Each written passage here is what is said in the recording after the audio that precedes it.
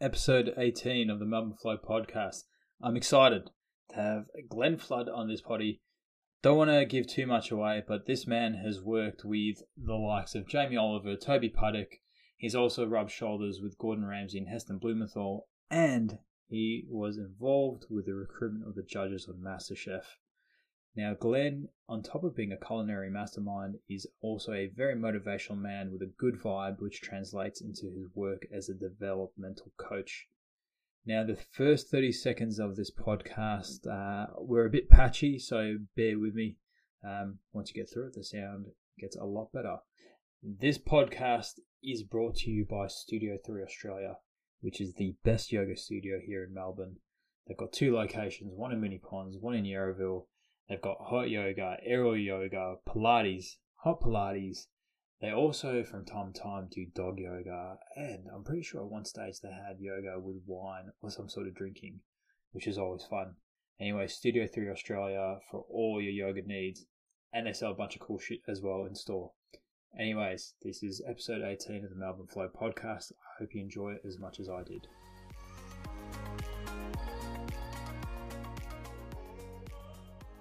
Did you always want to be a chef, and how did you get into competitive cooking? What did that look like? Sure. Wow. Trip down memory lane. Yeah. So did I always want to be a chef? No. I finished high school. I got it I think I got some pretty decent marks, and got in doing a Bachelor of Economics at the I think it was University of New South Wales. But it wasn't something I was passionate about. So I thought, well, let's see what else can come out of this. And I had a friend that was working at a small hotel in the city, in King's Cross actually. Yeah. And he just said, look, why don't you come and give us a hand? I'm looking for a concierge, and come and earn some cash. So how old were you? I would have been 18. Yeah, would have been 18, just straight out of school. Actually, maybe even just a flick under 18 would have been late. 17, just heading in about that time frame. And so he pretty much just said, come to work with me. And then I just kicked off. And the interesting thing was going from school to earning a full-time pay packet. All of a sudden, you're thinking, oh, wow, hang on a second. I've made it at 18. Here we go. Yeah. And I'm a people person. So, doing graveyards in the hotel doing the breakfast service, helping out at lunch, helping in the restaurant. And so as a sort of a concierge, you're doing all different types of things through the hotel. Yeah. And, the cooking story, I was always sort of drawn back through the kitchen, and it probably started when I was cooking the room service meals overnight. Yeah. And so the chefs had to show me a few things, and there was this lovely young, she was the restaurant manager, but also a brekkie chef, Athena. And she sort of took me under her wing and showed me how to help her make the breakfast menu in the hotel. So once I'm doing the preparation, getting involved, I'm thinking, oh, this is handy skills to know. Yeah. But it was the chefs always seemed to be having fun. So in a hotel, when you're back of house, you're going forward and back. The chefs were, half cut mad, always just crazy shit going on, but they seem to be having a good time. Yeah. So when it was time for me to move on from the hotel, I was looking at the newspaper, and there was kind of 3 pages of jobs for everything else, and there were 3 pages of jobs for chefs. So I thought to myself, if I do an apprenticeship, number 1, then I'll eat well. Yeah. So that's a good thing. Yeah. Number 2, maybe impress the ladies, cooking. Why Smart not? Move. And then, 3, then you're earning. You've got a trade that you can travel with. So I then kicked off my apprenticeship at a restaurant called La Sands in Sydney. Big seafood restaurant, 120 seat restaurant with 150 seat function center as well.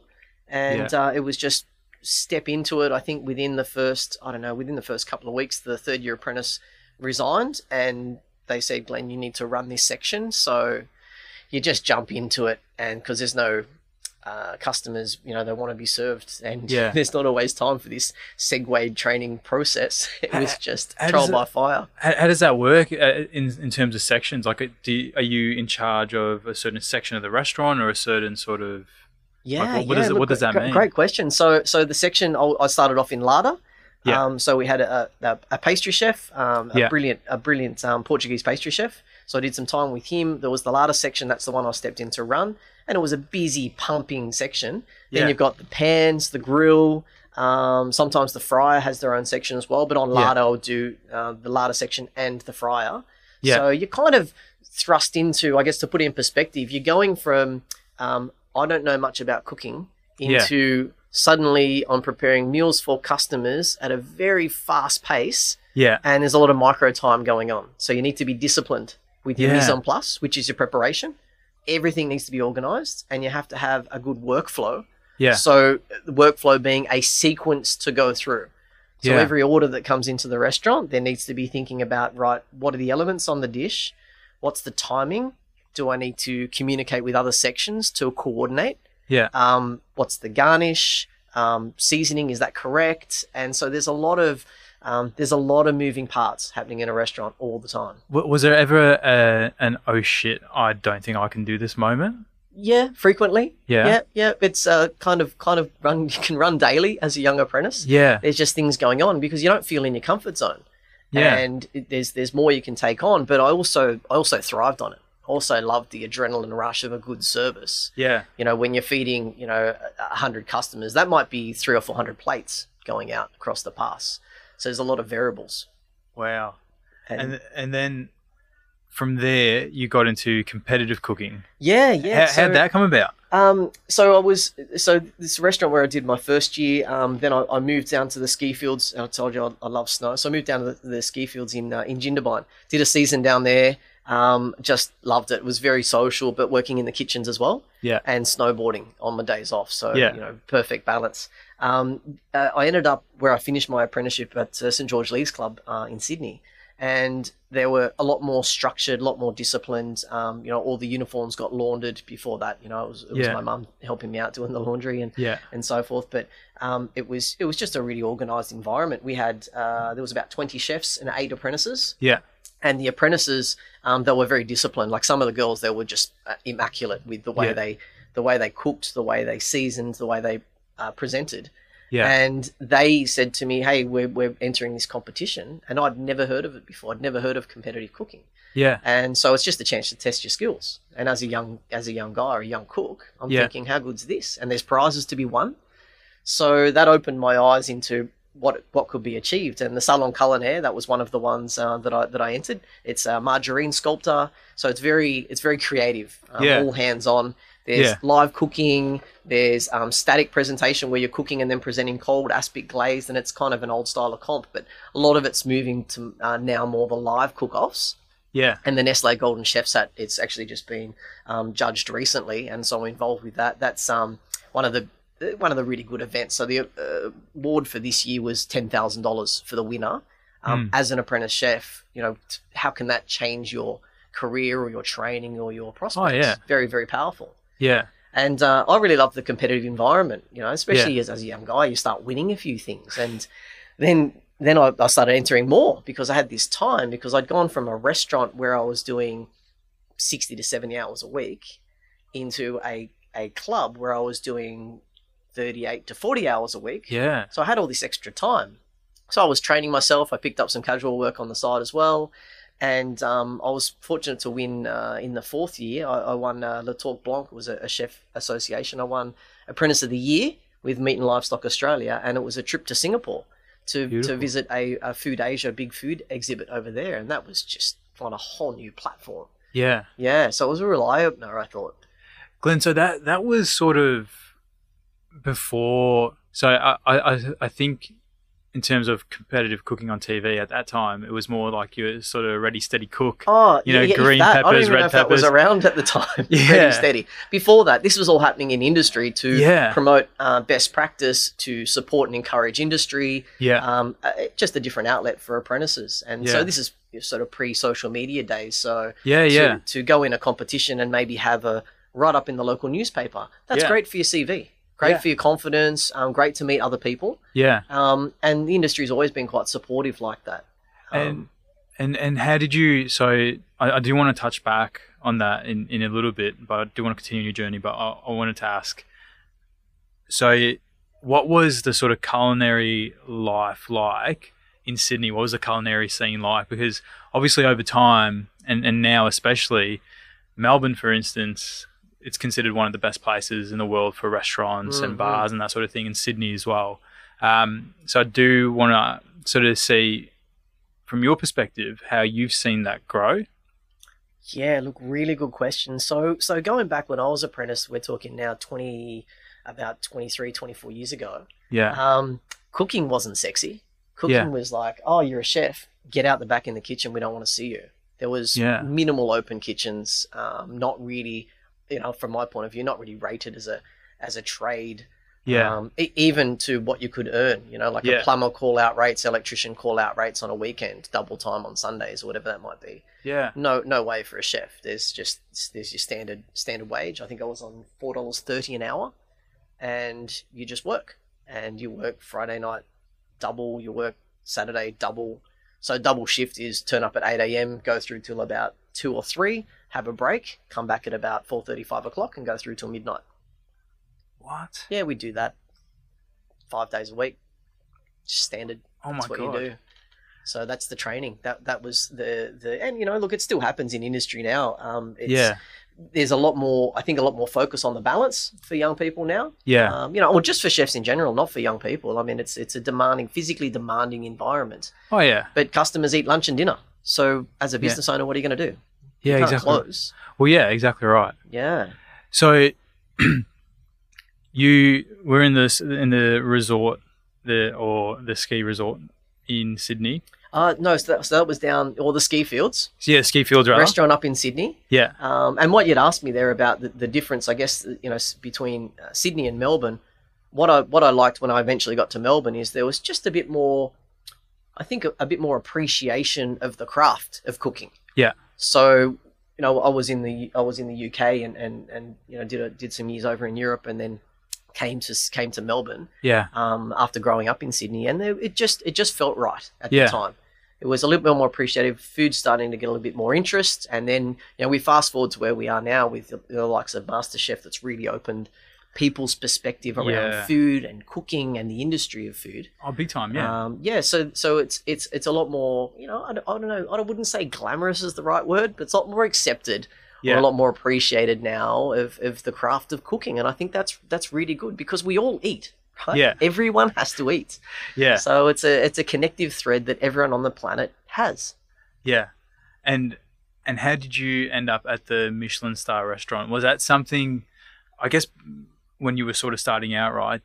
Did you sort of sit down and say, I want to be here in X, Y, and Z years? Yeah. Or were you sort of, I'll just see where this takes me, for you to end up at a Michelin star restaurant? Yeah, great question. So the kind of journey went after the ski fields, finished my apprenticeship up in Sydney, jumped in the car, drove up to Cairns just for a road trip and to explore, and girlfriend and I at the time, we ended up working in 4 and 5 star hotels, heading up into Queensland. And it was in Cairns that I really loved the work I was doing there. 5-star hotel up in the fine dining restaurant. Yeah. And I had just an appetite to learn more, but it was the heat and the humidity up there that made me think of, well, I need to get back to snow because this is too hot. So we went and did a season in Canada. And worked the ski hills, and that was a great year. I think I snowboarded over 100 days for that year.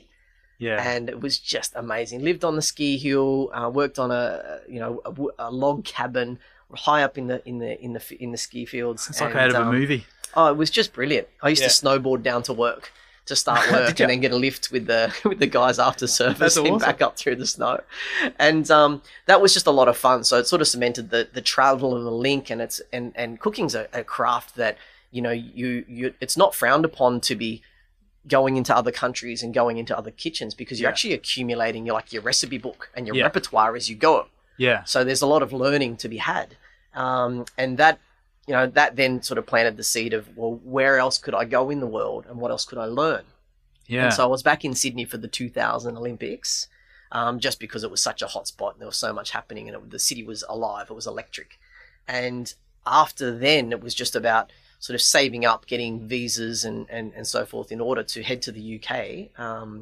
And landed over there, without, I don't know. It wasn't really a conscious decision of where, or to cook in a Michelin star restaurant. It was just really, what felt right, what was the right environment. So, but I'd read about Michelin and had an understanding on appreciation, and I just thought, I wonder if I have what it takes to work in that environment, because there's a discipline, there's a next level of discipline that goes with it. And I tried. They call it a stage over there. It's basically where you go into a kitchen, they accept you in, you work for free.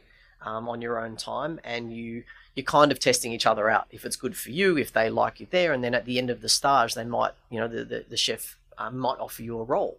And that's at the Michelin star restaurant? Yeah. So the Michelin star restaurants pretty much have, I guess, people coming in and working for free. Yeah.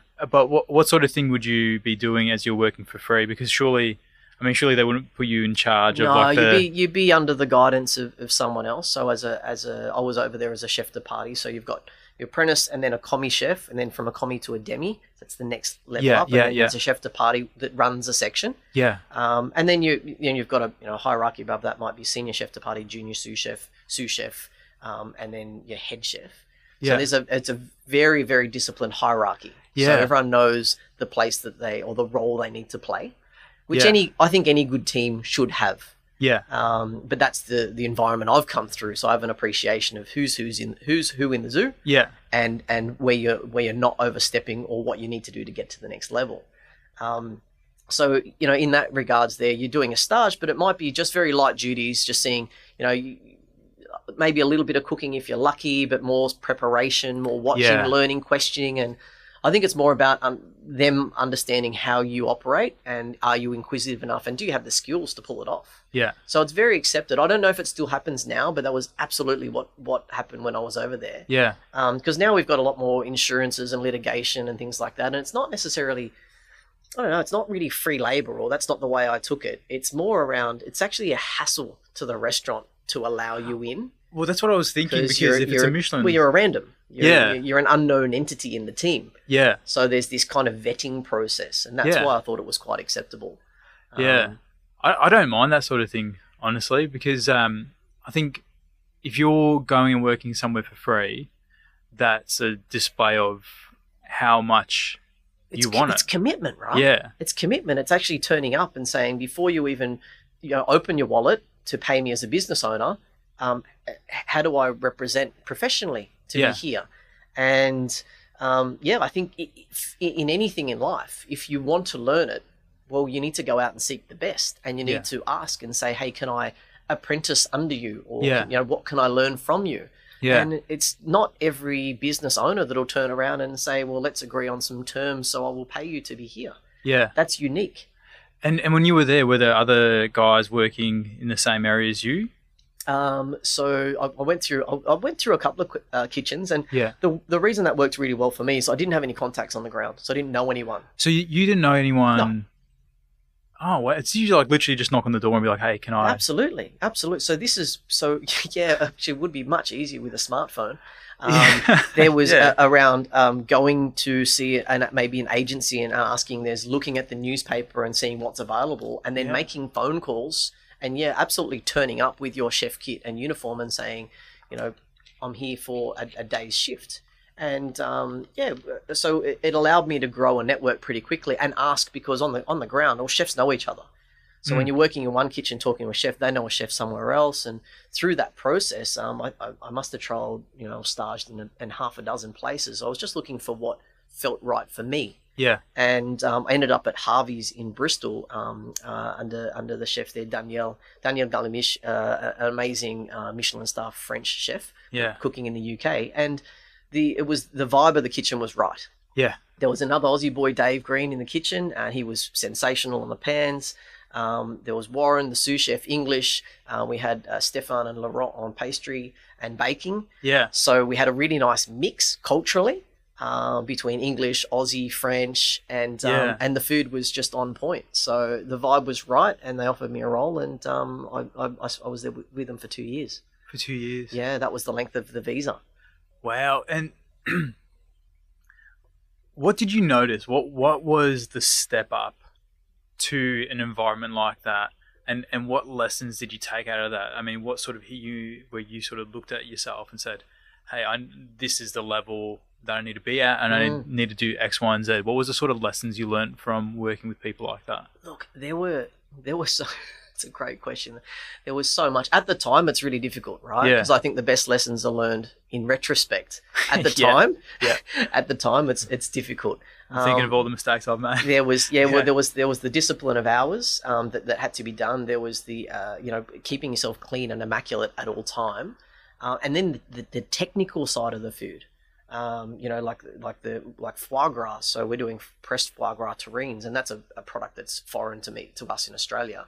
But that's what we had to do over there. Smoked salmon. I mean, most people would know smoked salmon that comes nicely cured and then sliced down, ready to go. But we would get it in. We would lightly smoke it ourselves, and then we would let it sort of like age or air dry, and then we would hand slice it down to order, and then we would use that to make the salmon paupiètes and different terrines. And there was all of our pickling techniques and even the sauces that we would do that would take us 3 or 4 days to achieve the end result of the sauce.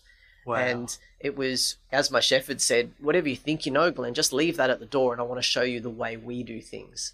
So there was, I think, a gap as a young Aussie to go from a very young food nation into someone that's been trained in 3 Michelin star restaurants in France. That's kind of like, it's that cradle of the food civilization. I think France and Italy are just massive food nations that have been doing it for centuries. Yeah. Right? Centuries and centuries. So all of that history there's to be absorbed. And that's why there's the traditional approach. Because without tradition, there can be in food, there can be no creativity. Because you need to have a benchmark to come back to. So this was kind of like, for me, going right back to basics, as in even the finesse of the cutting. Julienne has to be spot on. That's like little cutting things in little matchstick shapes. Brunoise, little 2mm dice, and very traditional French techniques that we learn here in Australia. But to see it fully applied was just different. And it was a great learning on so many levels. And the hygiene aspect that we would go through, like this kitchen was it was a converted wine cellar or a sherry cellar from the 13th century. And it was an old kitchen, but it was immaculate. We used to come in on the weekend and we would scrub the door hinges of the fridges to make sure they were shiny and clean. So everything was just perfect all the time. Because I think in the kitchen, the discipline is the way we do one thing is the way we do all things. So so you guys wouldn't have cleaners coming in and do that? You guys would do it yourself? No cleaners, no contract cleaners. We would do the floors, we would clean the grease traps out, we would scrub the fridges, or make sure everything's sanitized, because that's part of the discipline that I've come through. That's what you do to be a good chef and to present beautiful, clean food. Is you must understand the fundamentals of hygiene. And was that something being done at Australia at the time? Yeah, absolutely. Okay, absolutely. Maybe not. This was just the next level. Like we used to come in and anyone in the industry will laugh when they listen to this, but we used to come in and we would polish the grease canopies above the stoves. They would come out. That would be done every week. Is that just literally the top of the stove? Degrease? No. The whole exhaust system, all the way around, would be polished, would be cleaned and polished, so it shone. What was the idea behind that? Just anyone steps in the kitchen, it's immaculate. Like the front of house, like the back of house. Again, the way we do one thing is the way we do all things, and that was just what we did. I like that. I actually think that's the way we do one thing is the way we do all things. I think that's an awesome sort of approach. Yeah. Look, especially in, think of it in a food environment. If you're at your local, cafe, and out the front it's all beautiful, maybe plants and all the staff are immaculate and everything, and that kitchen door swings open. Yeah. And you look out the back, and if you see I don't know, it could be someone sitting on a milk crate having a cigarette, and their uniforms all over the place and hairs and mesh. They look like they haven't washed for a week. Yeah. How confident are you feeling about your food product? That's a good point. I actually never thought about that. Because it really is an end-to-end sensory experience when you think about it, right? Absolutely. And then when we enter into now with it's a lot more mainstream open kitchens, it's a great thing, because it's honesty, it's transparency. There's nowhere to hide. Yeah. So after your 2 years working at Harvey's, you came back to Melbourne. Correct. Right? Correct. Yeah. And what was the plan when you came back to Melbourne? I mean, were you just like excited? Oh, I've learned all this new stuff. I can't wait to implement it. Or were you sort of thinking, okay, where am I going to go next? Yeah, look, I to be honest, I hadn't really finished traveling. So, Okay. you know, it was a real, and my fiance at the time there, Nikki, she's a legend. We were still in the travel vibe. Yeah. And, you know, we thought, well, how do we continue this journey? And we'd finished up our 2 years working over in the UK. And then we bought a camper van and we drove throughout Europe. We did about 17,000 Ks through Europe, you know, driving sort of the back streets of Poland, Germany, Portugal, all through France. Where else did we hit? Oh, look, it was just down through Spain, French Riviera, Italy, down in Naples. And it was just mind blowing, like the territory that we covered. And we were just experiencing and really loving the travel vibe and the history and the culture. Yeah. So to come to Melbourne was a continuation of that journey. Yeah. And we just had a really good experience. We arrived in Melbourne and I remember it vividly actually. We went out we went out into the city one night in the first sort of week or so. We were kind of jet lagged and we jumped on a tram, and I remember trying to work out trams and where you get off and how it stops and how you don't get run over when you step out of the tram and all those basics, right, that a lot of Melbourneites take for granted. And we said to the tram driver, I said, look, I need to get to here. Yeah. I think it was the Forum Theatre. We're going to see a show. I need to get to here. Where do I need to get off? And about 3 people on the tram just straight away piped up and they're like, oh, you want to go down here and this is where you want to go and this is what you want to do and then we'll let you know. And it was just really bizarre. Look, it was so friendly and so welcoming. And I think when you're in a foreign place, to have that kind of connection with people on the ground as a segue into the experience, all of a sudden your perception changes. Yeah. Right? Look, equally could have been the other way where, I don't know, you know, you jump on and you ask the tram driver something and the next thing you're sitting next to some guy and his dog and they're having a go at you. And you just think, oh, this is great. And you form an opinion very quickly, can do. Yeah. So our segue into Melbourne was just spot on. And that night, we're at the Forum Theatre watching I can't remember the exact show, but we just met some young people and we're having a chat and they're like, well, what do you do? Or you know, we're sharing stories. I said, oh, look, I'm a chef. And straight away their energy was like, oh, my brother's a baker and he works at this place, and let me tell you where you need to go for the right coffee, and let me tell you who does the best bread at the moment, and this restaurant here is amazing. And so their energy was just brimming, and these were young guys. They would have been 21, 22-year-old, just brimming with enthusiasm to tell me as a tourist where I could go for great experiences in Melbourne. And I just thought, I think I found my tribe. Because as a chef, you don't get that every day of the week, and to have a very supportive and collaborative and appreciative industry is really good. And that's I think, you know, looking at it now, it's part of the melting pot of nationalities that we have here. Oh yeah, big time. Right? A lot of great overseas influence, because that's what we'd experienced in Europe, and all of a sudden to see that here, and you know, even with Sydney, that would have been many years since I was in Sydney, but that's just changed a hell of a lot now in terms of hospitality. So it's just come along leaps and bounds. I mean, hospitality across the board in Australia has done really, really well. Yeah, big time. Yeah. Well, I know in San Sebastian, for instance, there was a place that we went to for coffee, right, and breakfast every morning. And as soon as we stepped in there, we're like, oh, this place reminds us of home, right? It reminds us. So then we got to talking to the owner, and he's like, oh, where are you guys from? We're like, oh, we're from Melbourne. And he goes, oh, you know, I go to Melbourne and I go to Sydney. He goes, I've actually based my coffee shop on the coffee shops in Sydney and Melbourne. Wow. Which is huge. I mean, San Sebastian, right, is... That's a food mecca. Yeah, to have a place based on, you know, 2 cities in Australia is a big sort of like, you know, tip of the hat to what we've achieved here. Yeah, absolutely. And that cafe culture, I think we do quite well. The climate's good, people are relaxed, and we don't have, I think, you know, Australia, this is a generalization, but we don't have that, you know, 300, 400, 500 year legacy of a specific cuisine that needs to be done in a way. Yeah. So we get a lot more freedom. And that's that, you know, I said earlier, without tradition, there's no creativity. We get to live in this creative space. Yeah. Which is really cool. And the good thing about creativity. It's interpretive, right? Yeah. So if you create a meal that is perceived as a bad meal, that's okay. You'll be hungry in a couple of hours, and you get a chance to go again. Yeah. You don't have to get so caught up on it. Yeah, exactly right. On, right. So I think that's a healthy way to explore, and that's part of the lure of cooking, is this ability to express in a way, your creative flair and techniques on a plate. Yeah. But know that it's going to be consumed, delight and surprise someone else, and then you get a chance to do that again and again and again and again. Well, we're definitely spoiled for choice here.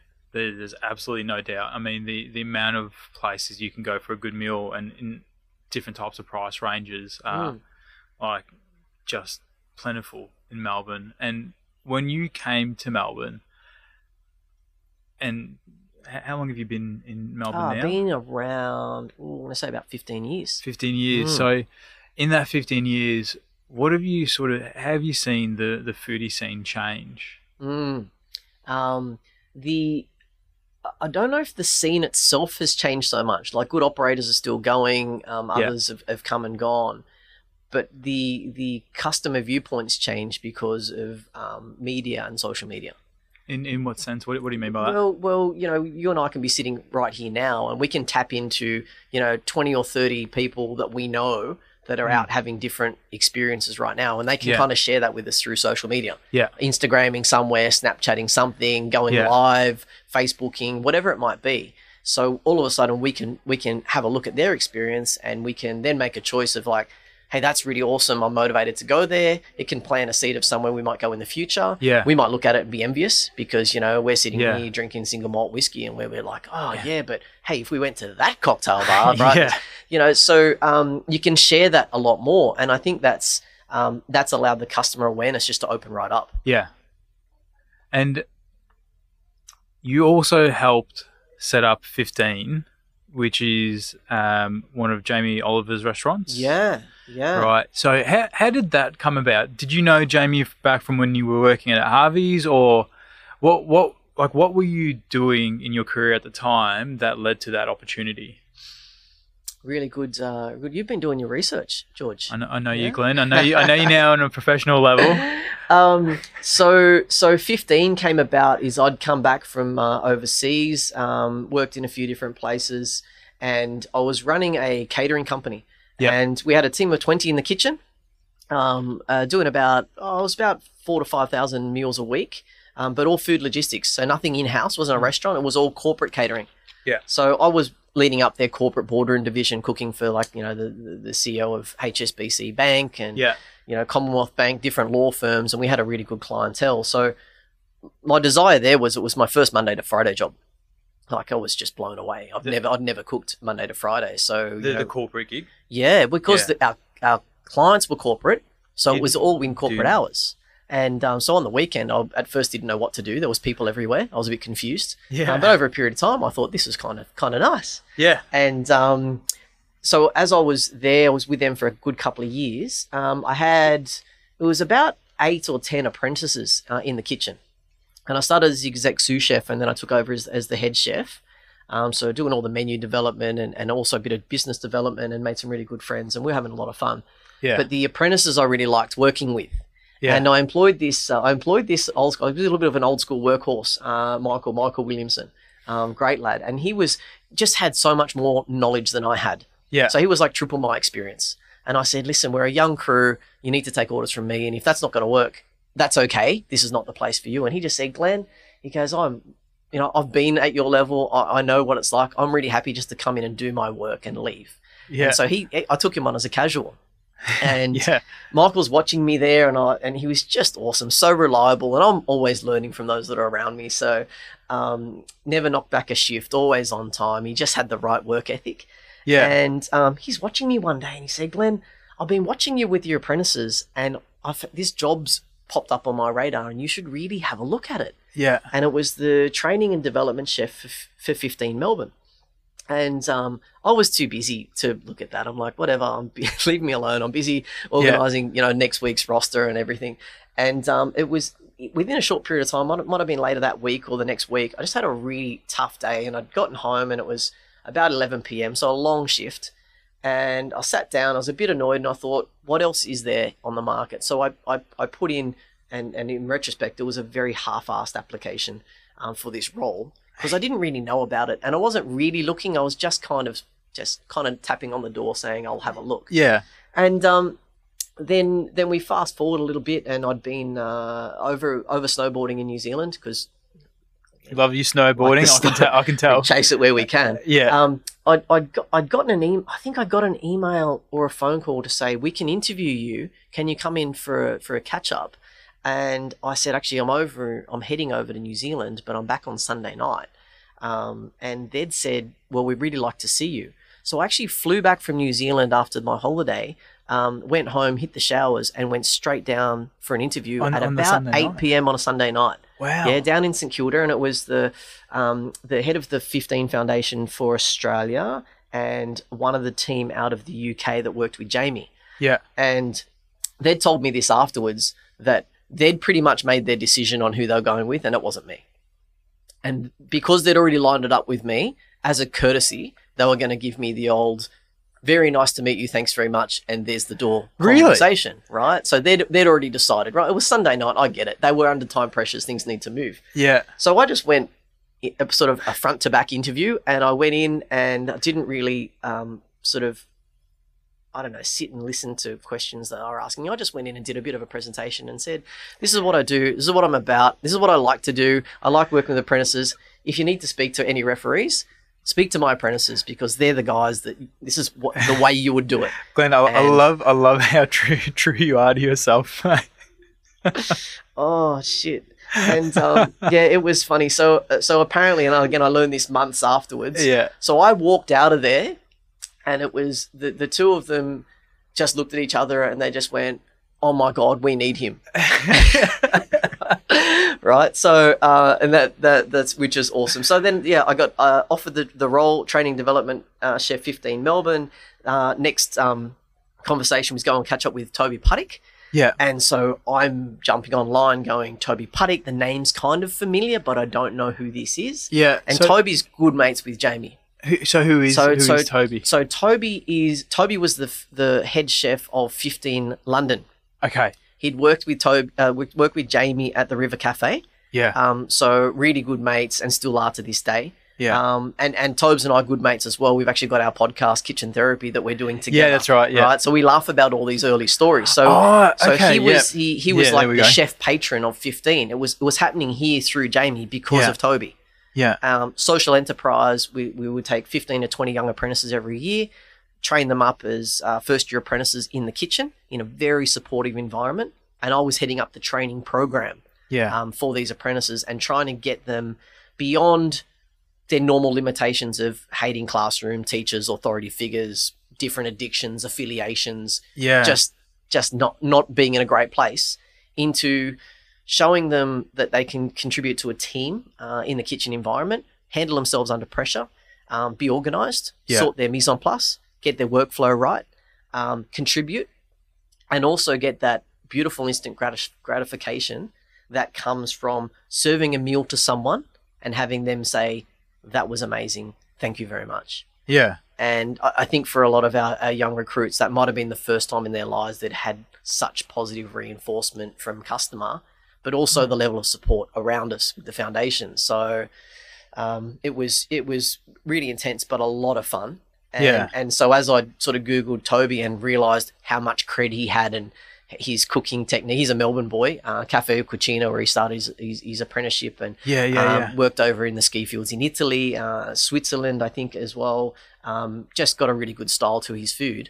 And then working with Jamie for so long as well, and the two of them collaborating. So it was just another dimension, I think, to bring into food. So therefore I landed the role as the training and development chef with Toby, and he was awesome because he just opened my mind to different avenues in food, because he was very well connected down here in Melbourne. So it allowed me to go out and catch up with a lot of chefs to help us with the program. Yeah. And they're all the heavy hitters, Georgie Columbaris, Shannon Bennett, Ray Capaldi, Gary Megan, just these were very successful chefs and entrepreneurs at the time running their restaurants. And through Toby and our 15 network, we got a chance to put a lot of our apprentices there to give them a segue and a step up in industry. And the apprentices, how was it? Pretty much anyone could apply, and how would you choose who the apprentice is? Pretty intense screening process. Yeah.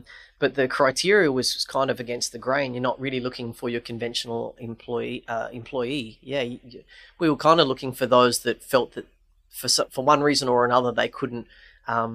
They might not get this opportunity by themselves.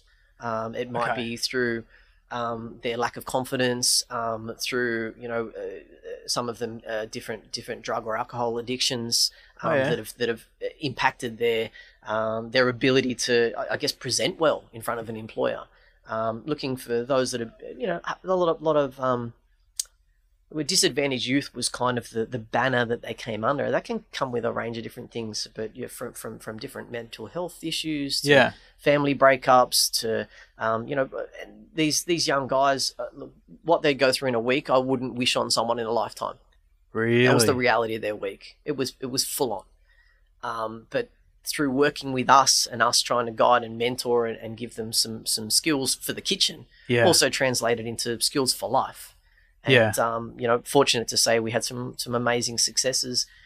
We had spectacular failures as well. We were young, naive, trying to do the best we could. But the youth organisations that we would deal with, they said, they told me in that first year through, they said, if you can get 1 out of 20 through this program, like to last the 12 months, that is mind-blowing. And how many did you get? We got 8. Yeah. That's amazing. 8 to graduate through, and really, really powerful. Probably the most intense, but most rewarding role I think I've ever had. What was the idea behind hiring disadvantaged youth? It was a social enterprise to give them an opportunity and to give, I guess, something different back in Melbourne. I wouldn't say different. Plenty of organisations doing it, but the idea of not just being a charity and supporting a welfare mentality, to actually give the training to go with it and supporting to turn these young guys. And if you dial right back from a commercial point of view, you're taking someone from a welfare drain on resources, taxpayers' dollars, into a taxpayer. And that's a pretty cool thing to do. So then suddenly they can earn, then they can work out how to, where can they rent to live, what other jobs can they do, and then the world can look very different if you have that skill, because not everyone does. You and I are probably quite fortunate in that regards. Strong mindset, good upbringing, and you can create opportunities. But for a lot of this cohort, they just really struggled for one reason or another, sort of slipped through the cracks. And that was the mantra that Jamie had set up, and Jamie's Kitchen Australia was the TV show that we filmed to support it, and Jamie's Kitchen was the one in the UK, and it was really powerful. I mean, still is. I haven't watched it for eons, but from a kind of reality TV point of view, very powerful, very personal journey for those that were on it. Yeah. So what do you think those guys responded to the most out of that experience? Was it just having more discipline, more structure, having the appreciation? What do you think sort of drove them to, turn the corner in their life by going through this program? Yeah, look, I would say those that did the best were the most persistent. Yeah. I would say to the guys and girls, through the program, the more days you turn up, the better you'll be. Yeah. It was normal to have to see someone as a full-time employee 1 or 2 days for the week. Yeah. Because many things would happen behind the scenes and we were trying to support them and bring them back in. So it wasn't about, if you don't turn up, you're done. It's more around, right, how can we work with you? How do you work with us? Yeah. And those that showed up the most days got the crossover with the professionals that we had around, learnt more, gave more, therefore received more. Yeah, and they made their own. I guess they made their own luck. They carved their own journey. That was the work they had to put in. We could only create the playing field for it to occur. Yeah. And so that persistent approach, I think, was probably key. Yeah, I like that, because I feel like that persistence applies on so many different facets of life, right? So regardless of what, like, you know, for instance, if you want to get better at, let's say, you want to get better at boxing, for instance, you know, if you just turn up when you want to turn up, you'll maybe get a little bit better. Yeah. But if you're turning up every single time, no matter how shit you feel or how tired you are, and just making sure you're getting that, you know, those hours in, I feel like that's gonna be, you know, the determinant of making yourself better. Oh, look, absolutely. You know, it applies to so many things. Yeah. The more you put in, the more you'll get back. It's that practice and dedication. You know, they call it that 10,000 hours of expertise. Yeah, that's right. And the kitchen, you know, the contentious thing around the trade, around, you know, cooking and being an apprentice is that, you know, you should only do 38 hours a week. Well, you're not going to get better than someone that's working 45 hours a week if you're only doing 38. No. And if you've got someone doing 60 hours a week, well, they're just going to get better again. So, you know, you don't want to pull that choice away from the individual. But as an employer, you've just got to balance it in and make sure you're not putting the young people at risk. You're not burning them out. Yeah. But there's definite amount of hours put in. And I look at every hour that I've put into the kitchen, and I'm sure I've worked 3 lifetimes. But I don't regret any of it. Yeah. It's what I had the energy and the desire to do at the time, and you know, enthused by it. And it's, you know, same as a professional footballer. Yeah. You know, you put more in, that's fine. You can't just turn up on game day and expect to perform at elite level. Yeah. And from those guys that got through, or sort of two-pronged question. Firstly, is there anyone that's gone to start their own thing that you're immensely proud of? And was there ever a guy that you were like, oh shit, like you were that close to making it and you just sort of just failed at that, you know, that sort of key moment? Oh, look, it's a yes to both. I think anyone that turned up and joined the program in their own way was awesome. Yeah, that was just awesome. Just to turn up and front up and go through the induction that we had, and we take the guys away for a camp and do a lot of team building and just some just some really good social skills, and them being able to be comfortable to, you know, trust the team, to have some deep conversations. That was great. Some of the graduates have gone through, I'm still in touch with now, they're good friends. Those that want to are in touch. Those that don't, that's okay. They're on their journey, and it was a time and a place. Yeah. But I'm just immensely proud of all of them. I think it was huge. And I'm looking back at myself in those days, and you know what, I wasn't always the best or the easiest to get on with. You know, it was tough. It was tough. There were times there, you know, I was clocking in, brushing 100-hour weeks sometimes, just the amount of admin and physical and bits and pieces. There was just a lot of, it was a role that was hard to put down. Yeah. There wasn't a clock off. Yeah. There was a one thing's done, and then how do we go on to the next thing, and how do we go on the next thing and try and stay. But that's what I like to do. I like to bring a lot of energy to a project. Yeah. And make it move. So you know, some amazing successes with just beautiful young people at the end of the day. Whether they choose to still cook or not is irrelevant. Yeah. And I know for a fact that a number of them have gone into different areas, but they've adjusted their mindset and they've learnt some basic skills. Now they can succeed in anything, whatever they put their mind to. Yeah. That's great. And you know, the other part of the question there around those that came so close, you can kind of see it. So, you know, analogy I used to use at the time, it's kind of like you can see the train crash. You can see the train crash coming. Yeah. You can almost pick the point where it's going to drop off the rails, the train. And so you can either make a choice as a trainer to allow that to occur and sit back and throw pebbles at it and say, I told you so, I told you so. Or you can allow that train to crash and then pick the person back up and say, so what did you learn from that, and how would you do it differently next time? Yeah. Or you could go a bit more proactive and you can be on the side of the rail. So just as they start to edge off the rail, you can just not always nudge. Sometimes it's drop a firm shoulder to drop them back on track. Yeah. And then do that again and again. And over a period of time, they start to realize, hang on a second, I can stay on these rails myself. Yeah. Yeah. And they're those hard lessons that at the time, you know, it's tough to take. You know, Yeah. I remember one of my apprentices. She'll laugh if she listens to this. Sitting on a milk crate in the alley, she said, "Glenn, why do you hate us so much?" She said, "Glenn, why do you hate us so much?" And I just said, "Because that's what I do, and just shut up and get back in the kitchen." And you said that, Glenn. Absolutely. There was just a pause. So I'd say I've known you for what, maybe about 7 or 8 years, I reckon. 7 or 8 years, and you're one of the nicest guys, the most bubbly, warm fellas.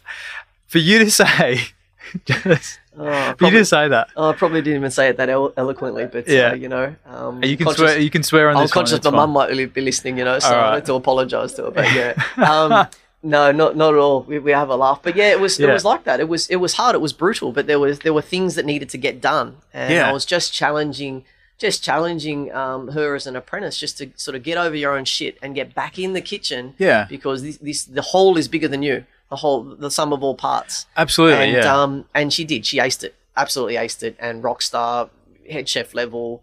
I'm not sure if she's still cooking overseas and stuff at the moment, but I check in with her frequently. Yeah. Whenever I'm passing, you know, through the restaurant or the town where she's at, I'm like, I make the effort, and she always makes the effort to catch up, and it's just awesome. That is just awesome to have that. For me to have that opportunity to hang out with her at a precious time in her life. Yeah.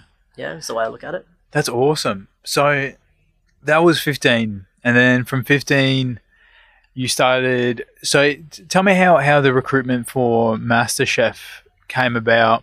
And was it... Because MasterChef was one of the first shows of its kind, from memory, right? Other than... I remember that show on SBS, the Japanese one, where they had the sort of... Iron Chef. Iron Chef, yeah. Oh, fantastic TV. Every Iron single Chef. person, loved it. Every single person after a night out would either watch one or two things, either the soccer or Iron Chef. Iron Chef. Yeah. Great late night viewing. I love the dubs. I love the food. I love the intensity. Oh yeah, the Iron Chef. I've got a mate of mine, Mark Normoy, who he knows the Iron Chefs, and I'm like, dude, you're legendary. That is legendary. Yeah. Yeah, so how'd that come about? I'd finished up at 15 after a good couple of years there, and just needed to step away and replenish.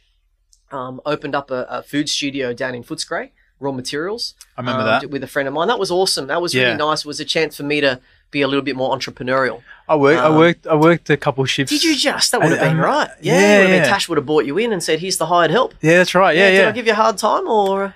No, you were really, really nice awesome. to me. That's good to hear. Yeah. You were really nice to me. Event space, very customer facing. Yeah.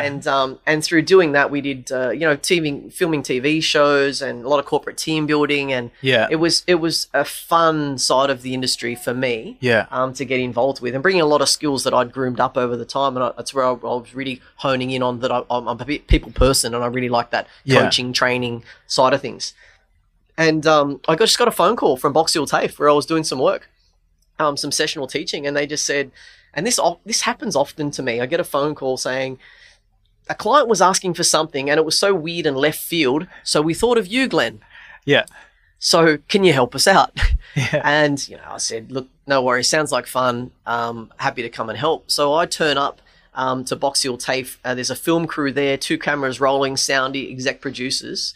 And they are doing the judge recruitment for MasterChef Australia. So you didn't know that was what you were walking into?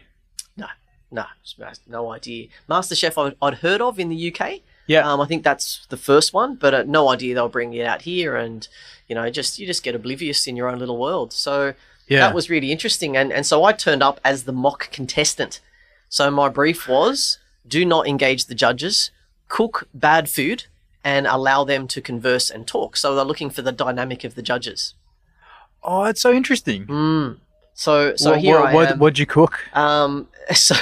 So a range of different dishes that I thought were just disgusting, and anyone with a palate would just be eating it going, it's cringeworthy. Yeah. But all the chefs were really polite, right? So I've got, 70 or 80 of Melbourne's top chefs of the time coming through auditioning for this role. Yeah. And they're all tasting the food, and they're being very polite and very constructive with feedback. And the producers are saying to me, Glenn, your food's not bad enough. And I said, no, don't get me wrong. This is disgusting. They're all being very polite. Yeah. And it was two in particular that told me what they really thought of the food. One was Frenchman Jacques Raymond. And Jacques can be very intense in the kitchen. So he just ripped me apart. Nice. And, what do you say to you? Late on me. I can't do him justice in French, but he basically said, "What is this shit? What are you doing? I can't believe you even consider yourself being a cook. Good luck with whatever you do, but you'll never set foot in the MasterChef kitchen." Did they know that you were a mock contestant? They knew I was a mock contestant because I knew a lot of them, right? I knew a lot of them through, that's through right. 15. Yeah. So it was this really interesting circumstance. I wish I could see the footage actually, because you had these chefs turn up that are looking at me going, "Hang on, Glenn, what are you doing there?" Yeah. And then they're trying to work out, am I in character, am I not? And then they're trying to work out what they need to do and what the producers want. You should have had a fake moustache. Oh, I'll tell you what. Well, I'm just making up shit on, who I am, what am I doing? I'm laughing with it. I'm just going like, oh, I'm a librarian. They're like, oh, really? Yeah, pressure. I said, pressure in the library. You get 3 people returning books at the same time. That's real pressure. I can handle this kitchen. I'll be fine. And so we were just having a good laugh with it. But yeah, Jacques just went off, and George Columbaris spat out the mashed potatoes. He just spat it blatantly in the bin. What are you thinking? You don't put pepper in mashed potatoes. You're mad. Your palate's out of whack. He was hard, but then he was, really nurturing on the flip side straight after it. Yeah. And they're the two that stood out because of the aggression coming forward. But I remember Matt Preston saying to me years afterwards, right? He said to me, "Glenn, you put that much salt in the spinach that I cooked. There was that much salt that burnt my taste buds for a week." I was telling the producer, it's bad. It's salty spinach. It's a really tannic red wine sauce. It's disgustingly cooked beef that is dry. Mashed potato, like a classic meal. Yeah. But each element, there was so much to talk about on how you could do it better, what was wrong with it, what was right, and so forth. And I was just trying to give them something to play with. And but it worked. We kept coming back to a different dynamic, and that's where they'd arrived back at Gary, George, and Matt, that have finished their legacy now, but in retrospect here, what we, and I was, good fortune to be involved with, is a pivotal moment in, I think, food media in Australia. Oh, absolutely. Yeah. MasterChef because the timing was right. Captured the imagination of the public, and the ratings were through the roof. Highest ranking TV show in Australia at the time, outside of one-off sporting events. Yeah. That's significant. Yeah. And from the guys that have won MasterChef, right? have any of them gone on to do great things, or have any of them sort of, once they're actually out on their own outside of that sort of setting, not quite grasped what it takes to have a successful restaurant? Because I'd assume that being a good chef on a TV show is very different to being a successful chef with a restaurant. Oh, worlds apart. Yeah, worlds apart. What MasterChef is, and it's probably even the title that can be misleading, but we've got beautiful individuals that are not formally trained, passionate home cooks cooking a dish, a single plate of food with no food cost. Right, whatever you want, the best produce, and they don't have to think about the commercial arrangement behind. Like some of the dishes I'd see presented were beautiful food, but I'm talking a food cost on the plate of $300. Now, you can't sell that in a restaurant. No one will pay the money. So there's the balancing act, right? And that's what the trade is, or the certificate course is, commercial cookery. Yeah, you need to bring a commercial lens to it. So that's not what the show's about at all, but it's about showcasing producers, showcasing techniques, and it's really clever cooks. And there's been so many that have come through, and I know I've auditioned a load of the guys there. Justine Schofield, I mean, she's phenomenal. A beautiful daytime TV series that's been going for years. She, I auditioned her in, which I'd actually forgotten. I reintroduced myself to her, and she said, "Yeah, Glenn, you auditioned me for, the series." And I was like, "Oh, damn it, I should have remembered that." But her, Poe, Adam Liao, gone on great, media trained after the TV show, really engaged with their palette, know how to present, and come out with a good following. What's media trained? Media trained. So when you go through a reality TV program, that's what MasterChef is, right? Yeah. Reality TV, like SAS, like Survivor. Yeah. It's just got a very different lens on it because the MasterChef Australia in particular, very positive, very supportive, very encouraging. Yeah. Right? Not like Big Brother, which is reality TV that I don't really care for, but MasterChef was kind of cool. Yeah. Because all of a sudden then we've got all these really cool chefs coming forward, and that's what I really loved working with them is, suddenly I've got Heston Blumenthal in my kitchen. Yeah. That shit doesn't happen every day. No. And you've got to really appreciate, the moment. Yeah. And I had Thomas Keller. He's a brilliant chef, one of the world's best in my mind. French Laundry out of the US. And when he's sitting down in the kitchen, just going, Glenn, what do you think about this? And you're just having a conversation. Yeah. Beautiful moments. Was that surreal for you, or? Oh yeah, absolutely. Yeah, absolutely. I would have done it for free. Yeah. But I didn't tell the producers that. No, you wouldn't. You're a smart man, Glenn. I needed to earn a smart living. Man. But the amount of cookbooks I got signed and just the lessons I learned. And again, hard work. Yeah. Like there wasn't a lot of sleep going on. There were some serious days, a very intense 12-month shoot schedule. Wow. But beautiful, working with best in field.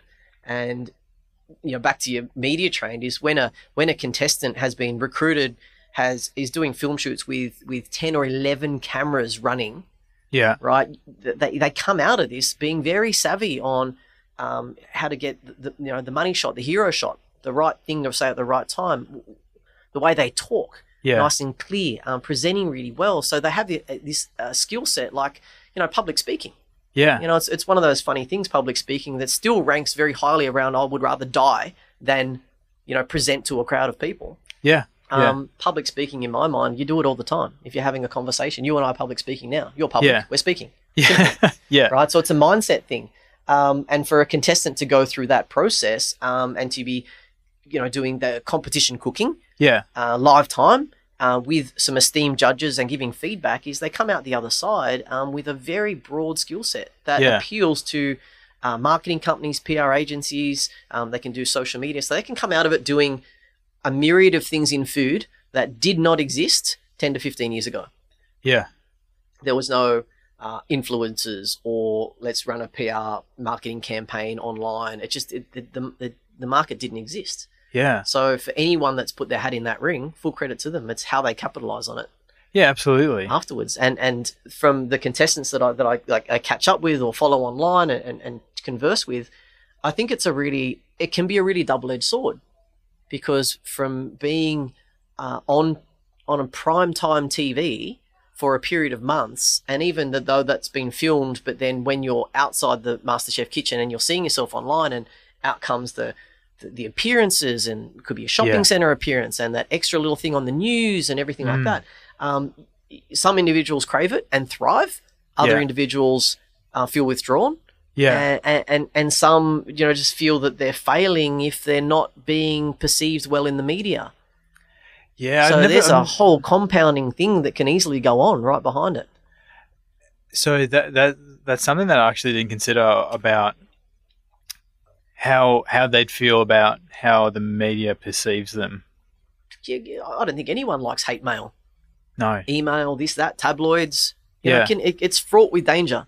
And the going through a reality TV show can amplify many things.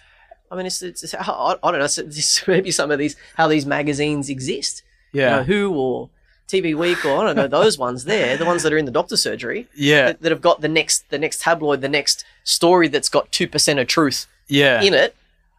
Well, who knows? Yeah. But that's the nature of being in the public eye, and I believe sportsmen go through it. And at the moment, I'm loving SAS on TV and looking at some of the elite sportsmen that have gone through, talking about and revealing their feelings around how they've gone through depression because they were performing at a world-class standard, and then getting stripped down by the public or the media.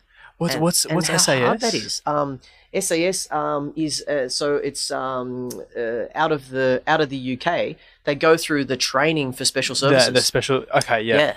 And it's phenomenal. You would love it. You would love it. I'm so out of the loop with TV shows. Yeah. That are on anything other than like a streaming service. Oh, you are missing out. It is great. I need to watch dropping this. them backwards out of helicopters. I mean, the fatigue they're putting these guys through. It's really intense. But I just appreciate the the persistence, the charisma, the sheer grit Yeah. of these contestants. And we're talking, you know, from cricketers to swimmers to, you know, there's some real high profile, you know, rugby players. There's some quality on there. And them sharing their journey, but reflecting back to, they'd gone through this spotlight at, you know, performing on a world class stage, and now all of a sudden it's not there, and they feel maybe that they don't have that self-worth there, or that they're a failure. You know, to be saying that you're a failure at 32 years old when you've swum, you know, or run, or, you know, play cricket at a world class standard. Yeah, wow, that you've had an experience that the mere mortal wouldn't have. Yeah, exactly right. Like, I'm not going to Olympics. Well, I never say never, right? Yeah. It's, you know, there's always the table tennis out there or something. Oh, you might maybe maybe snowboarding, mate. Like, that could be something. You've seen Sean White, right? Have you? Oh, he's phenomenal. But look, there's training, discipline, dedication that all comes with it. But I think that's hard for anyone, and for these in reality TV world, for someone to put themselves in MasterChef and go through that, come out the other side and be confident enough within themselves to be happy at the level they're at and create opportunities and to thrive on those opportunities. That's the balancing act. That's the personal journey for them. I've never really considered that as a thing that these people, you know, who 12 months ago would have just been your sort of like normal Joe Blow, right? Would have been like you and I. Just cruising along, you know, take the dog for a walk in the park, catch up with some friends, down the pub having a beer. And all of a sudden now you've got 100,000 social media followers that are hanging on your every word. Okay, what are you going to do with that? How are you going to, and that can amplify many things. For rightly or for wrong, or that's all a matter of perspective, really. And then from there, from MasterChef, you're now on a new venture. I feel like you've been doing this for a while. Facilitation, life coaching, and just from the way you're talking, I can certainly tell that there would be a lot of things that you would have taken from your time in working from the Michelin star restaurant, where it's such structured sort of discipline, where you're cleaning grease traps that nobody's going to ever see other than the person cleaning them. You've now honed all these skills, and you're doing facilitation and life coaching, and how's that been for you? What's been challenging about getting that going, or look, it's a great question, and I'll even challenge you on that sort of that life coaching. And you were having this conversation just before. Before we started. It's sort of a, I don't know, it's a weird way to present it. What I do is development coaching. So it's like performance and development. How that impacts people's lives is up to them. Correct. Right? So it's not that I'm saying you should do this and therefore get you the result. I'm just sort of really listening and dialing into what's going on for the individual and benchmarking their own success and trying to help unlock some things that might be holding them back. And, you know, so after working with the MasterChef team, I went into the corporate arena. So I was working with Australia's largest caterer of the time. Had 180 catering sites under my sort of jurisdiction, and doing masterclasses and training, development, standards, things like that. And then another 4 years working with the largest pub operator in the Southern Hemisphere, and I had 1,100 chefs in the brigade. So my role shifted from, you know, that chef guy kind of on the tools into a lot more strategy, communication, development, which to me is effectively coaching. Right? And I just enjoy the coaching side of it. I think I always have, and it's, you know, as you said before, it's kind of something I've been on the journey for a while, but especially over the last 5 or 6 years, really starting to dial in on this is what I want to do and how I can really add value back to, you know, back to the world, back to individuals, back to my family, back to, you know, just anyone. It's stuff that I like to do, stuff that lights me up. And so now I work with organizations that are setting up their strategic approach. Maybe they're struggling with internal communications. Maybe they need some motivation. You know, I've got a great little strategic motivation package that I roll through that not only works the strategy, but it also empowers and energizes everyone to achieve it. Because I think people like being on winning teams. You know, there's that sense of progress, that sense of movement, sense of belonging, and sense of trust. And definitely pulling together everything I've learned from a young lad, all my failures, all my learnings, all the hours I've invested, everything that I've learned from my mum and dad through to my family, through to experience that I've had, and I weave all that together so that I can bring it to the client if the client needs it or is looking for it. Yeah. And I really enjoy it. So I freelance now. I have been doing for I'll look on and off for many years, but more specifically the last 18 months. Yeah. Where, I've got a good friend of mine, he shared with me years ago, he said, Glenn, as a businessman, you eat what you kill. Okay. So if I'm not out, in front of a client and offering services, then there's no food on the table. Yeah. So that mentally brings a different perspective into it. I can't have a slack day. Yeah. I need to be on my game. I need to be razor sharp, because when you're presenting to a group, they're looking to you for the leadership. And the coaching I do is leadership coaching, and that's the level that it takes to impact a business. Do you think that having that experience at a relatively young age, where you're fresh and green, going to that sort of environment where, again, you're doing cleaning the grease traps, like the pressure cooker of the kitchen. Yeah, like it's almost like the way you do the little things or the way you do everything, so to speak. Right. Yeah. So do you think that's translated over the years, or was it like what was the sort of thing that you think shifted that mindset for you? Look, if I'm honest about it, I think it was getting into cooking, knowing that, and in my first job, looking around and I'll call them the old boys. Yeah. They were over 30. Yeah. And I'm thinking, I won't be cooking like that when I'm that old. And in what sense? Well, it's a very physically tough environment. Yeah. Friday, Saturday nights away from your family, you're there, and that was at the time. And look, I've got plenty of mates that are still cooking at that age. And but I thought early that this is great as a young person. Yeah. But I don't know if it's sustainable in that duration. Just not mentally, or maybe mentally, but definitely physically. Yeah. Right. There's a physicality to spending that many hours on your feet. Yeah. And the you've got to be on top of your game, because seconds count in the kitchen. Right. It's not like you're running a project and you blow out by 3 weeks, or you miss a meeting. It's okay. We'll pick it up next Tuesday. Try telling that to a customer when you've left their steak on the char grill for an extra 10 seconds. Yeah. 10 seconds. Yeah. There's your difference between your medium and medium well. So then the customer's out there going, hang on a second, I didn't order medium well, take it back. Then your chef just goes, oh shit, there's the 10 seconds I missed. Now what does he do? He pulls the medium steak from the other order that's already on the grill that's been cooking for a few more minutes and sends that across. So it sends the whole table out of whack because he's had to make up a meal. Then there's the wastage of that steak that came back. Who's paying for that? Yeah. That goes in the bin. That can't be reserved. Yeah. Here it goes. It's gone out to the floor. It's back. So the spill on effect's significant, and then you impact your team. That's the person on the grill. The person on the grill takes the person on the larder and says, "Hey, I need another side of salad or more roast vegetables, something from the fryer." Yeah. The guy in the pans, I need more sauce, and then the whole team gets impacted from that one mistake in the kitchen. Yeah. It's the dynamics. And I think I think often about that environment and the lessons learned from in the kitchen, how it translates into different areas in the corporate space or business space, and I think it's fascinating.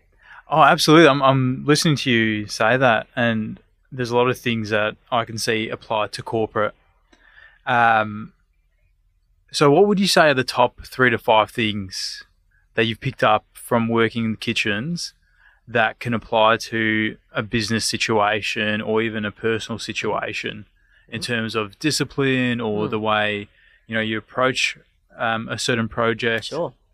Sure. I'd have to say clear leadership. Yeah. Clear leadership. Knowing the difference between when there's time for coaching and training as a leader and when there's time for just leading and managing. Yeah. As in, I will tell you what to do now because there is no time for conversation, and act this way. Yeah. As opposed to allowing you to make the mistake and then saying, yeah, that's okay, George, and let me just show you where you went wrong and let's not do that again. Because in the middle of service, where you're impacting customers, you're burning your business. Yeah. Right. One customer upset, and we've all been there. You've gone out to a restaurant. You're sitting down there, table of 6, table of 8. Yeah. Everyone's meal's great except yours. Oh, excuse me, waiter, can you take this back? It's not right. Bang. Yeah. Everyone else is sitting there just going, oh wow, now the table feels awkward. They're like, do we wait? Do we start eating? What about this guy? Are they going to get it right? Yes or no? And then there's the customer that feels it's their given right to maybe go to town on a waiter or waitress for a $23 bowl of pasta that they haven't paid for yet. It can be embarrassing for all concerned, and the chef's definitely not in the kitchen just going, I'm so glad I stitched that customer up with a bad pasta. They're doing the best they can with the 137 variables going on at that particular minute to get that there. So that leadership differentiation, I think, is really important. Yeah. Right. That's one. Consistency, absolute paramount.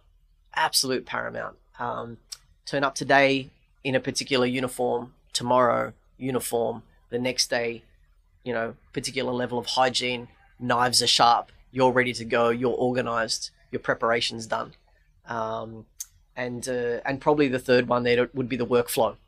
Workflow is just so important. That is knowing what needs to be done at what time in order to meet your deadlines. So in a project sense, like a Gantt chart, it's all rolled out, it's predefined. Yeah. In a kitchen, your preparation list, becomes integrates into your workflow, the way you need to do things in a sequence, because you can't turn around at the start of service when there's customers sitting there and prepare a 2-hour sauce. It cannot be done. Yeah. So there's improvisation, right? Yeah. Which is fine. Winging it off the cuff. Yeah. Or there's being organized, being disciplined, and just doing it once and doing it right. Yeah. So that workflow, I think, it speaks volumes. So for those that don't know what a Gantt chart is, it's essentially just a chart showing when things are meant to fall due and how all the pieces come together, right? Yeah, absolutely. Yeah. My brother's a project manager, so we speak that lingo. Yeah.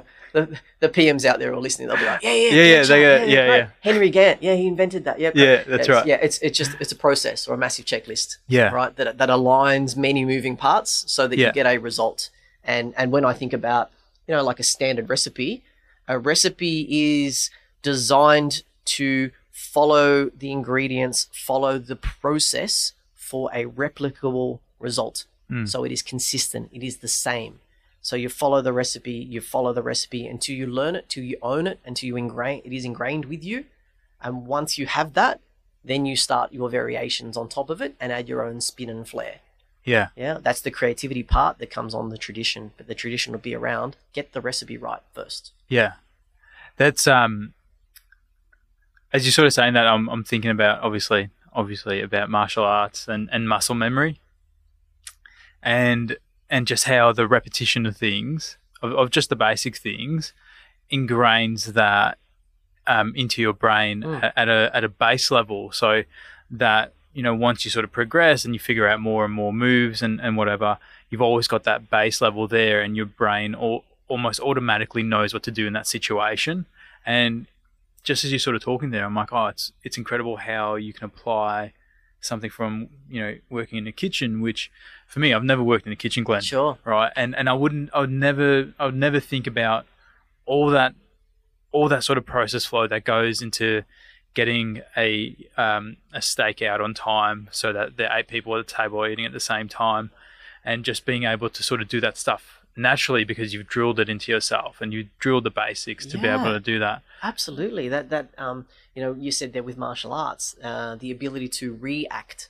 So you're not acting, it's not new territory, it is reacting as in my muscle or my body has been here before. Yeah. And if I do this in this way, I will get this result that I'm looking for. Yeah. And that's a great discipline, no different than a musician. Yeah. Right. Absolutely the same thing. Yeah. Now, I wanted to touch back on you meeting Heston, and you. So it's funny because Heston's very, very well known in Australia and the UK and Europe, and he's got a certain sort of aura about him on TV. Is that aura replicated in person? Yeah, he's very real. One thing I know from working in behind the camera in some great TV shows is that the more authentic the individual is, the better the viewer connects. So Jamie Oliver, whether the camera's there or not there, he is the same person, and that just shines through. Right? Just good charisma, good energy, has a laugh, doesn't take himself too seriously, real natural. And Heston's the same. He's uber clever. Just thinks about things in such a unique way, which allowed him to get to the top of his field. And I actually met Heston. My chef Danielle in the UK is good friends with Heston, right? It's this chef connection. So I met Heston when he was a 1 Michelin star. He went on to then 3 stars, which is the highest accolade. But he was a 1 Michelin star, just pioneering with the food he was doing, the molecular gastronomy. And it was mind-blowing experience, and the way he approached tasks, his attention to detail, and his ability to question things. Yes, but why do we do it that way? Is that the best way? Yeah. Why is it done? Why did the customers experience it like that? How else could it be done? His ability to just dial in on a particular part and just unpack it, I think it's brilliance. Yeah, I remember watching an episode on one of his shows. I can't remember the name of the show, but he went and revamped the food at a hospital. And he was pretty much saying, well, why are we serving the food that's so bland? Like, we can do X, Y, and Z on the same budget. Like, why not do that? And I just thought that was kind of... I thought it was really nice, because you think about, well, most of the time you go to a hospital, it's not for the best reasons, right? Absolutely. And food is such a big part of our lives that it's something that brings different cultures together. It's something that we when you're taking someone out on a first date, or you think about, oh, I can't wait to go eat this meal with that person, and then to have that. As soon as you put that in a hospital setting, it's just like, okay, we've now forgotten. It adds to that sort of, that not lifeless, but that sort of stale feeling, right? Yeah, and that's a classic example of bringing innovation in. Yeah. You've got someone that thinks a little bit differently than the norm, comes into a hospital, a heavy institutionalized setup with fresh thinking, and then starts asking lots of questions. Yeah. Well, how, but why? But how could it look differently? And then to be persistent enough to follow it through to make some lasting changes. Yeah. And I think that's amazing. And I've got a good friend of mine who does a lot of coaching in the finance space. And we were talking just recently about, he was saying at a leadership level that a lot of institutions, a lot of businesses are now realizing the absolute value in bringing someone into their space that is not from their industry. So not coming in saying, hey, you know what, I've been in banking for the last 34 years. Yeah. Well, what innovation are you bringing? But if you brought someone from, I don't know, pharmaceuticals in, and they say, well, in the manufacturing of pharmaceuticals, we would do this process in this way. How does that apply to this? Yeah. And they can ask different questions and ask beautiful, naive and innocent questions to actually challenge the internal thinking. Yeah. And the work that I do with clients is, I've got a strong, it's a strong food background, but food's universal.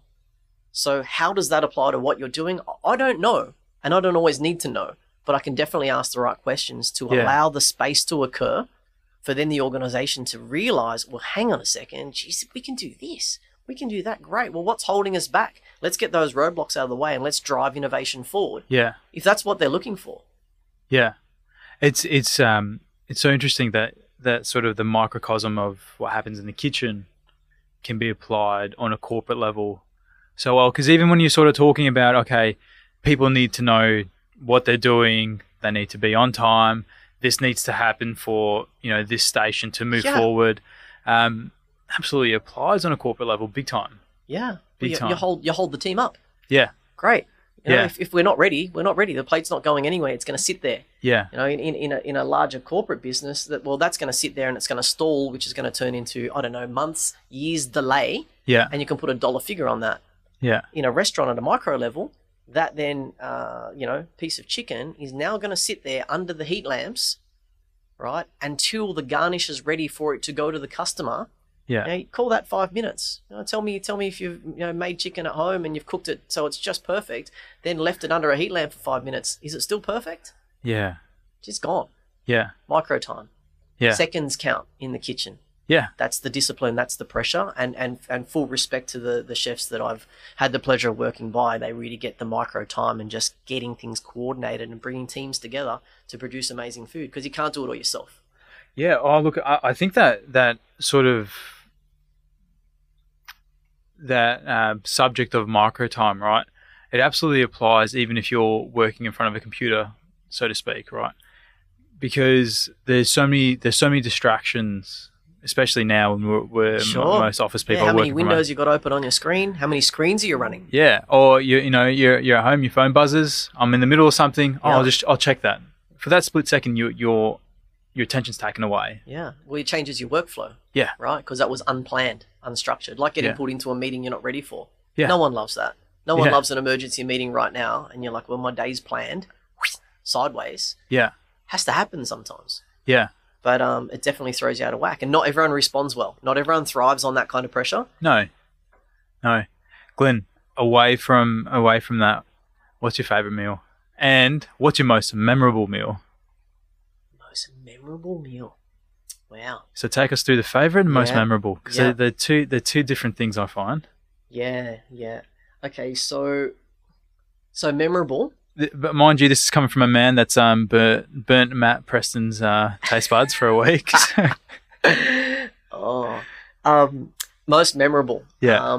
So there's a chef by the name of Ferran Adria. Yeah. And he was voted best chef in the world. This is just when I was leaving Europe. So it took us a year to secure a booking. A year? Yeah, a year, because he sells out in about a day or two. Whole season sells out. It's, for the whole year? On the I think it's the Costa Brava, above Barcelona, on the coast, and a beautiful little town called Roses. And so we got the booking. I had some friends from Australia that I said, we've got this booking, and they're like, great, both chefs, they flew over. So we had a 32-course degustation menu. 32 so course. Just lots of snacks and flavors and pops phenomenal. Yeah. Phenomenal. And that was it was mind-blowing on so many levels. It was about a 4-hour eating extravaganza.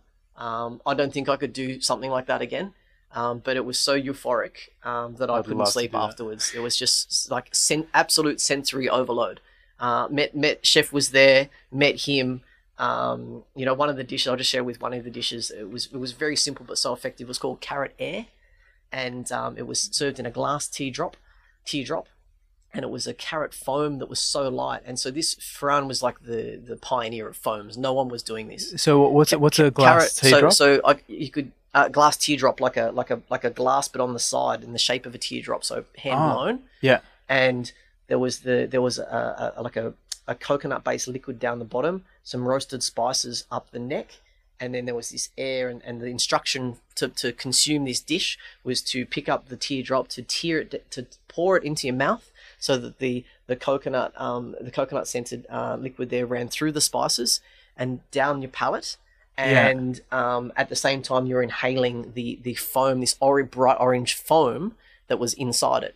And it was like someone smacked you in the face with a carrot. It was so intense, the flavor. Really? Yeah. So what he'd done is effectively kind of distilled or juiced the carrot, very, very vibrant, very good quality carrots, and then added in, I don't know what the emulsifier was, but made it so light and airy that there was no density to it, but it was all the flavor and aroma. So it felt like you were like biting into a really crunchy, fresh carrot, and then the experience was gone. So it was just, that was just one of the courses. Every course was like that. Yeah. It was just something real quirky with instruction how to consume, and it was mind blowing. I'd never experienced anything at that level going there, so I could see why he was world class. That's amazing. Yeah. So that was but very good. Favorite Favorite meal? Oh, it's hard to choose just one. Look, I think the I'll go with my lovely fiance at the time, now wife.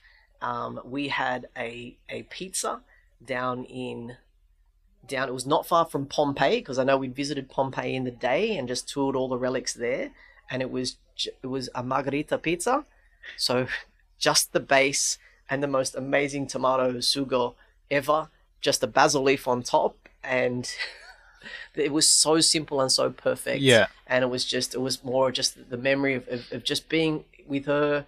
We were in a camper van, so it was pretty like rough and ready, and just this mind-blowing, sublime, so simple pizza. Yeah. That was just perfect. So for me, it's the memory association, who you're with, really makes the meal. The food component is a part of it. Yeah. But it's who you're with, how you're feeling, could be maybe a drink or where you are. Yeah. That's the powerful memory part. See, that's what I find. Cameras just die, by the way. That's what the beeping is. But that's what I love about food, right? Because you've gone from, this is the most memorable meal, which is I'm assuming he's a three-star Michelin star. Oh yeah, yeah. But voted chef of the year. Yeah. For multiple years. I mean, absolute pinnacle. Yeah, and you've gone from, in the same sort of same story. You've gone from, here's the pinnacle of cooking, to eating this thing out of a teardrop that tastes like a carrot, and it's got something that, to my favorite meal being a basic pizza at the back of a camper van with your fiance, and that's what I love about that. It's such a dynamic thing that really accentuates a lot of experiences that we have in life. Yeah.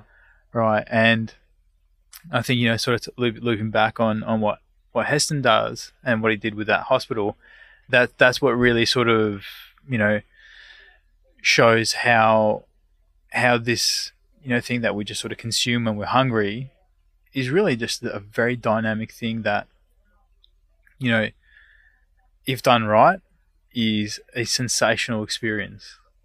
Right. Food is so emotive. Yeah. And I love this. It's what makes and breaks restaurants, because when you say, what do you want for dinner? Yeah. You say it like this: what do you feel like?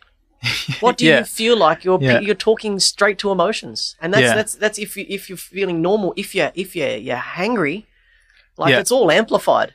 Where's my food? I've ordered it 3 minutes ago. It's not here. I'm thinking, well, so hang on, your blood sugars are out. No, I can't control that. Yeah. But it is so emotive and so subjective. Yeah. Right? So what I might hate, someone else might equally love, and that's the beautiful thing about food. And it's challenging for those that are out there, putting their heart and soul into it day in, day out. Yeah. Because especially as a chef, at the end of the day, when you've worked a 12 or 14-hour shift, you actually go home thinking about that one meal that came back, and you beat yourself up over it on how you could do it better, and you don't want to get that wrong, and you procrastinate on it. Yeah. And it's very easy to discount the 300 other people that didn't say a thing, and were all really happy, and maybe tipped the front of house staff and everything, that went home absolutely spot on. You just remember that one complaint. And I think that can be really, really mirrored for individuals that maybe sometimes we discount all the good things that are happening in our life and just hone in on the things that are really shit. Yeah. And if you do that enough, you know what, everything becomes pretty shit, and that's the mental game. That's a hard one. Yeah. And over, I guess over the years, how have you stopped yourself from doing that sort of thing where you're thinking, I fucked this up, even though I did X, Y, and Z right, I fucked this one thing up. How do you stop yourself now? What's the method that you use internally to stop that internal dialogue from happening? Yeah, look, a myriad of things, but the simplest explanation is you've got to bring it into your conscious. Because if that's happening subconsciously, that things are annoying you and you don't know, that's very hard to talk to. Whereas if you can bring some awareness, and I think of it as like shining a light in the shadow. Yeah. You got to go, why is that annoying? Why do I feel annoyed right now? Yeah. What's happened that's just really upset me? Yeah. And then if you can peel that back and unpack it a bit more and shine a light on it, you've got half a chance then to go, oh, that's really silly. Yeah. That's been annoying me for 25 years. I didn't realize that. That one comment that was made, from a loved one or from an ex-girlfriend or from, the bully at school that made one throwaway comment that was sitting in your subconscious that just now, it just grates you. Yeah. So you've got to just take a time to peel back, have a breath, check it out, and realize time to let it go. Yeah. And that can be tied in with ego and the whole deal. It's a pretty complex little web, us humans. We've got plenty of good stuff happening. Yeah, absolutely. There's a book I think you'd really enjoy, Glenn, called The Laws of Human Nature. I don't know, maybe if you've read it. Have not. Well, I've just started reading it, and a lot of what you're sort of touching on, they discuss in the sort of early chapters of the book, sort of saying that us as humans have all these biases, right? And then when, a lot of times we all perceive ourselves as rational people, whereas in reality we're irrational. But one of the things that they touch on in the early chapters of the book is one of the markers of when you're being irrational is when you're highly emotional. And then from that, you have to try and figure out and take a step back as to what's the trigger point. And what you almost find a lot of the time is it's something that happened 25 years ago from something that someone said, or an interaction you had with let's say a superior at the time, or a teacher, or something along those lines, or a parent, and that bad experience seems to sort of trickle through over time. So it's I highly recommend that book. Sounds great. I also wanted to touch on you've met Gordon Ramsay. He's a nice bloke in real life, right? Hell of a nice guy. Yeah. Yeah. My experience with Gordon, it was through one of the Melbourne Food and Wine Festivals, actually. How did you meet him? Oh, he was doing a particular chef dinner, and I just like to stroll up and have a chat and, break bread and have a conversation with him. And I just found him very, very warm, very welcoming, good to chew the fat. And I think he markets himself exceptionally well. Yeah. Like he's got that sort of persona of being able to flick the switch and just go off. Yeah. Which he can do, but he doesn't buy into it. Yeah. Like he rants and raves, but I don't think he goes home and stresses over it. Yeah. And that's kind of I think it's the old school, it's the old school training in the kitchen.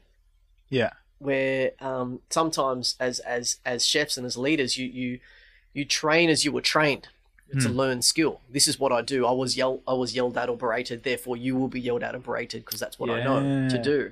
And he had some great results doing that. Coming up through working with Marco Pierre White in the kitchen, really tough, mentally physical kitchens. But he's mature enough to know that that's the brand that comes through. I think his first foray into TV was Boiling Point with Gordon Ramsay. He was beating up apprentices in the cool room, and it was all kinds of crazy stuff. That I've seen those kitchens. I don't condone it. I haven't done it, but I've worked under guys that carry on like the absolute peanut gallery, and you're just thinking, life's short. Get over yourself. Yeah. And but if you want to learn from them, that's what you feel you have to do. Then sometimes you got to do it. Same could be said in sporting coaches and things like that.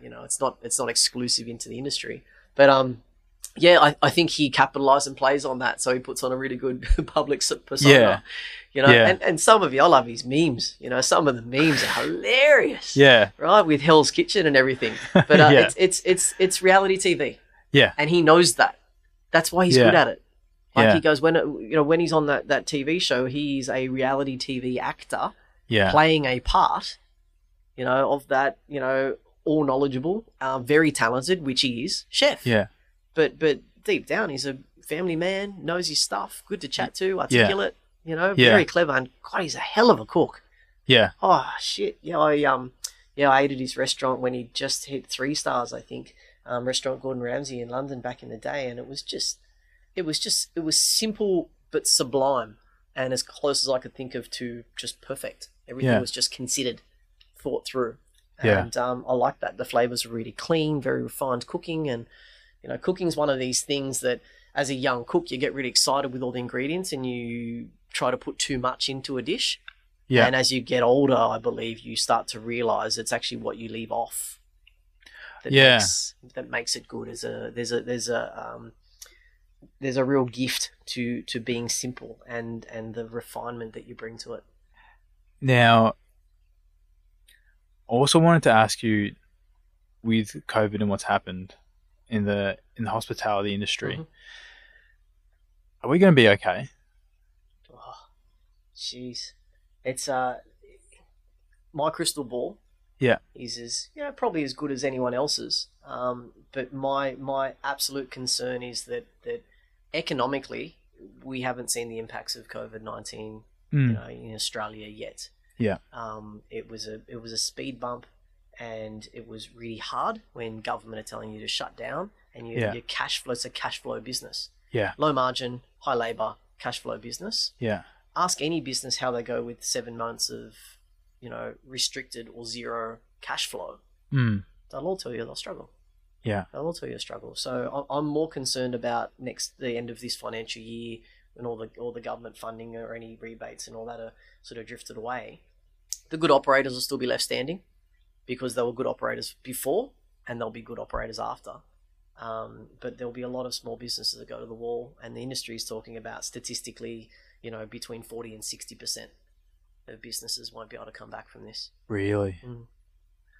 And just to clarify, good operator means good operator not just from it's good food, but good from a commercial sense. Yeah. So good on their commercials, good with their team, good with their customer service, good with their marketing, brand perception in the marketplace, right? You go where you're confident of a good result. This is where brands can do quite well. If they've got a solid brand, it'll keep drawing the customers in, because there's we said before, it's very emotive, the purchasing of food. So do I go with something I trust? Yes. Yeah. Is it time to take a risk? No. There's no time for risking. This is not adventure time in terms of dining out. This is about safe and secure. Where do I invest my dollars? Do I get a consistent experience? Is it simple and significant on the plate? Is there value for money? And it's going to be really tough. I think that's for restaurant, cafe owners, hotels really struggling as well. They've got the accommodations, but there's real estate holding costs that come with. It's encouraging signs as we've opened up, and I speak to a lot of people interstate. So up in Queensland, South Australia, and WA, that since they had a small lockdown, their hospitality businesses have bounced back. Like, customers have come back to support. They're happy to get out, and it's really good. Layer over that there's no international travel going on, so the domestic dollar is floating around. So if for example you were going to spend $25,000 on a trip to the US, now you're not. So you might renovate at home, or you might upgrade your lifestyle, and you might have a few more brunches. Smashed avocado and poached eggs, I hear, is all the rage. Not if you're saving for a house, apparently, but apparently not. But just getting out and just enhancing your day to day, and then creating those little memories that way. That's good for operators. I was just out the other day. It was my first time out for many months, and beautiful Japanese meal, and just to tip the front of house. It's kind of nice. Kind of sending it on, but it's a very cash flow business. So it's difficult. Really, really bloody difficult. I don't think anyone out there is saying that they're absolutely annihilating it right now.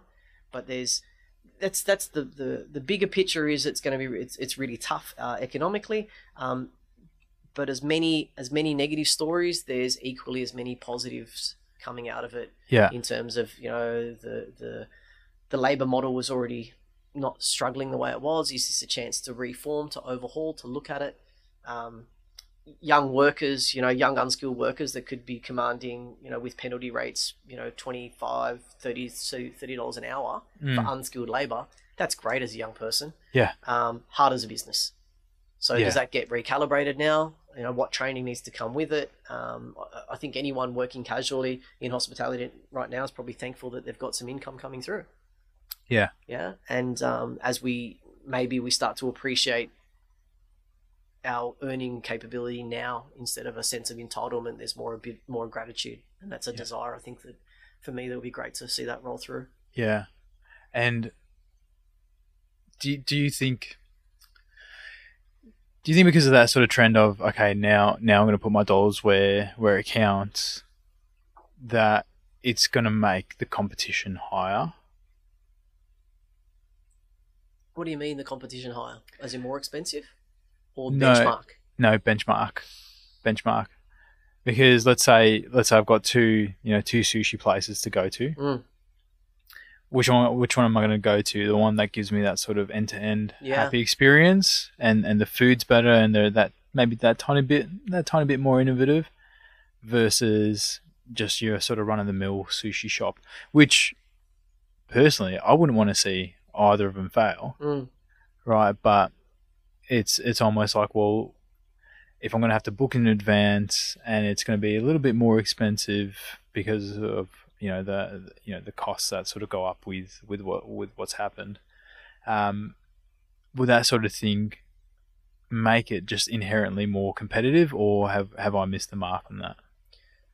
No, I agree with what you're saying there. I would challenge that it's what the business should have been doing already.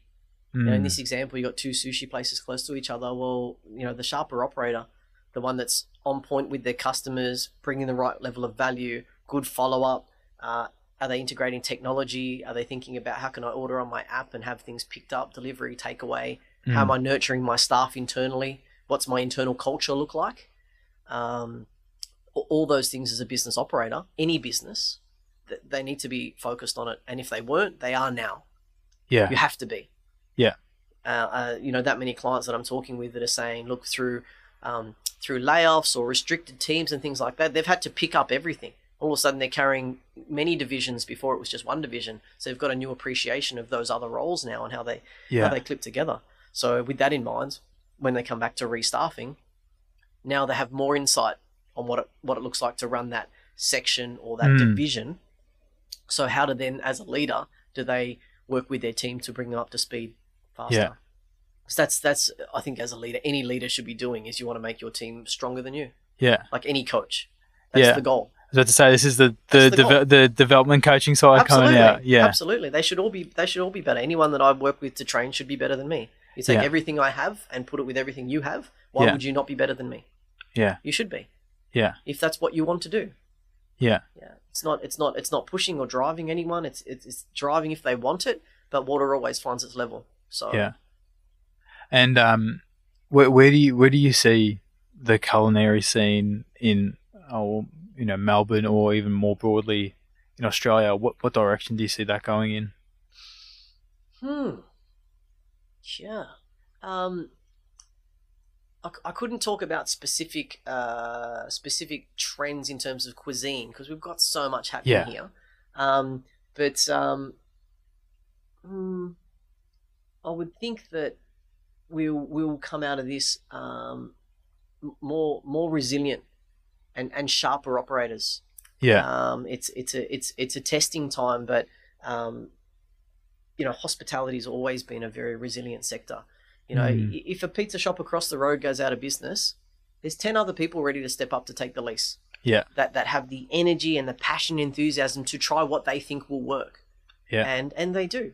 And it's a business that, you don't need a license to get into. It's the scary thing, but it's that's the reality, right? Yeah. Like if you're an accountant, you need to have accreditation.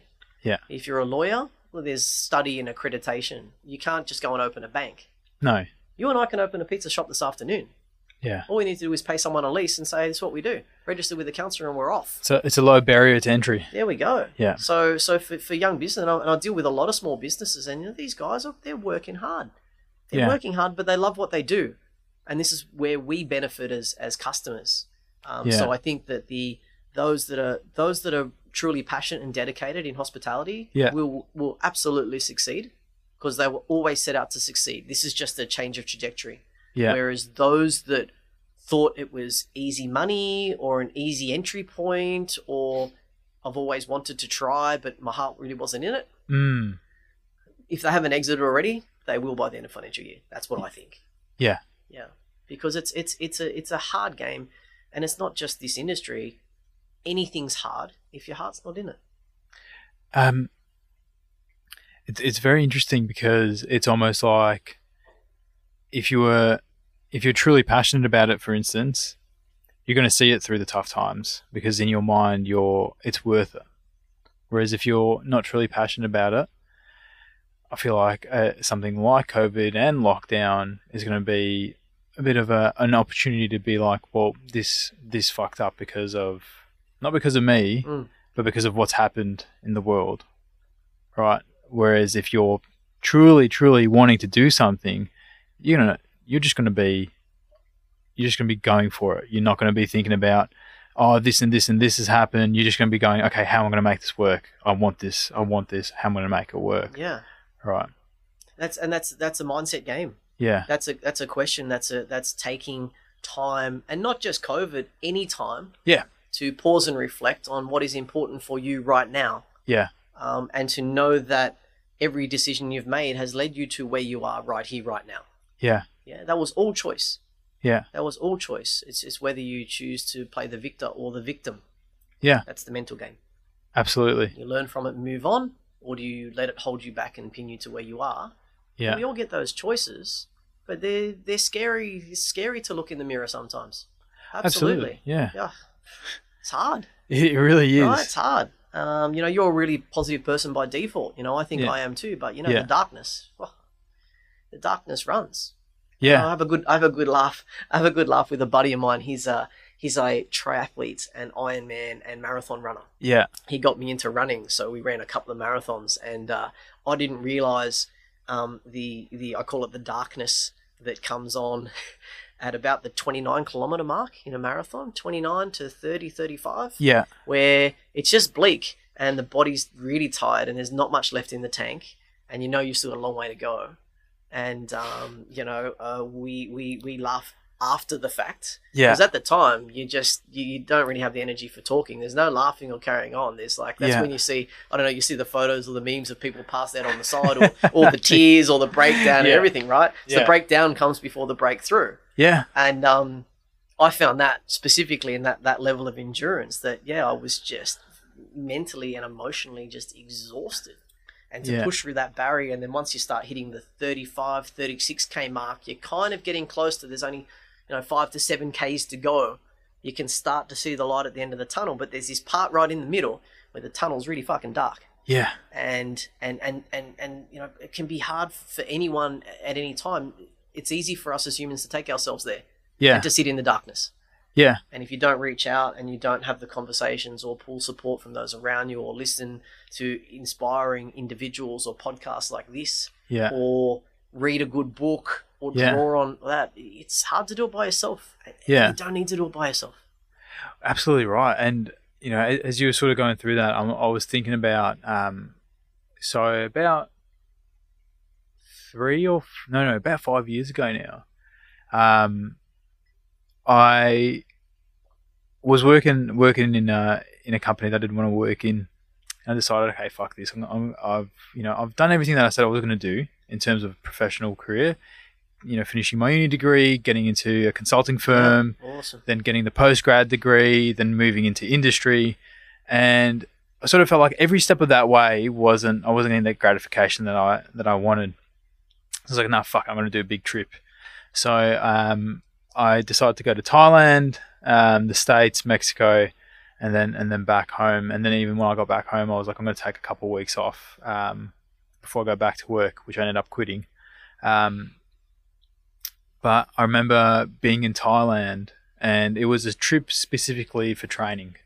So me and a friend went. He was there a week earlier than me, and pretty much it was wake up.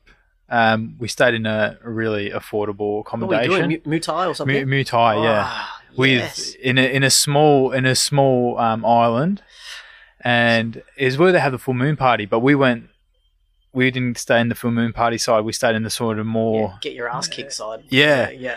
And I remember getting there and sitting in the first training session, and it was so intense because it's really humid. It's hard to breathe. Yeah, right. And the Thai trainers, they'll train you at a different level. And there it's not like, because when you do a Muay Thai session in Australia, someone else is holding the pads for you, and you hold the pads for them. So you almost have that you get the one. Break. Yeah, you get the break. Whereas there, these guys are trained to hold pads, and they don't give you the break. I remember sitting there thinking, what the fuck? Why did I agree to come? Wow. Why did I agree to come here? But then, I said to myself, I'm like, no matter what, I'm not going to miss a training session. 2 hours in the day, have the luxury of going back and sleeping, and then 2 hours at night, so 4 hours a day for 2 weeks straight. Solid. Yeah, and I remember as you're sort of going through that runner's tunnel at 29 Ks, you sort of go through a similar thing where, okay, you do the 20-minute warm up and you do a bit of sort of movement on the pads, but then they make you do rounds, so sparring rounds. Oh, and that's exhausting, sparring, isn't it? So sparring's exhausting, and then after doing about, it used to fluctuate between 8 to 10 rounds of sparring, they'd be like, okay, cool, we're going to do 200 kicks each side on the bag. So that's 400 kicks total. And then after the 400 kicks, you're like, oh, I'm fucking knackered. Thank God that was done. They'll be like, cool, now 50 knees each side. And I just remember sitting there and I'm like, just kicking this bag, right? So it's like smack, smack, smack. And you're like, I'm exhausted. I just, my body's just kicking. I'm running on empty and I'm just kicking. And there was a moment there where that pain turned into pure bliss, because you're like, well, because you're just concentrating on kicking and getting through those numbers, you're not worried about what's happening back home. You're not worried about work. You're not worried about what's happening outside of anything, any of those sort of small anxieties and that. You just stop worrying about it. And it's the most amazing bliss feeling. And it goes from being in a really sort of, I'm in a dark place and I don't know if I can push through this, to being like, no, this is actually pretty good. This is actually my mind concentrating on one thing and nothing else matters in that. Yeah. And it was definitely something that I miss, and definitely something I'd go back to. And it's funny, sometimes that experience, it's you've kind of got to push yourself physically and mentally to that point. Yeah. Before you can see what it looks like. Yeah. And go, actually, hang on a second. This could be okay. There's something pure and something clear, meditative or whatever. Yeah. And it's for each person to find where that space is for them. Yeah. At the time. It's not a one fits all. Yeah, absolutely right. One fits all will be a boring world. Oh, absolutely right. Yeah. Absolutely right. Glenn, I'm conscious that we're nearly at 9 p.m. Mate, thank you so much. It's always a pleasure to talk to you. I know you and I always have chats outside of this, but it was good to actually get to touch on your experience and sort of see why you are the man you are today. So thank you. Thanks for having me along, George. I hope your listeners find a little nugget of gold in there, but if not, could just be an entertaining chat anyway. Yeah, exactly right. Hopefully. Perfect. Awesome. Mate, thank you so much. Oh, all good, mate. All good.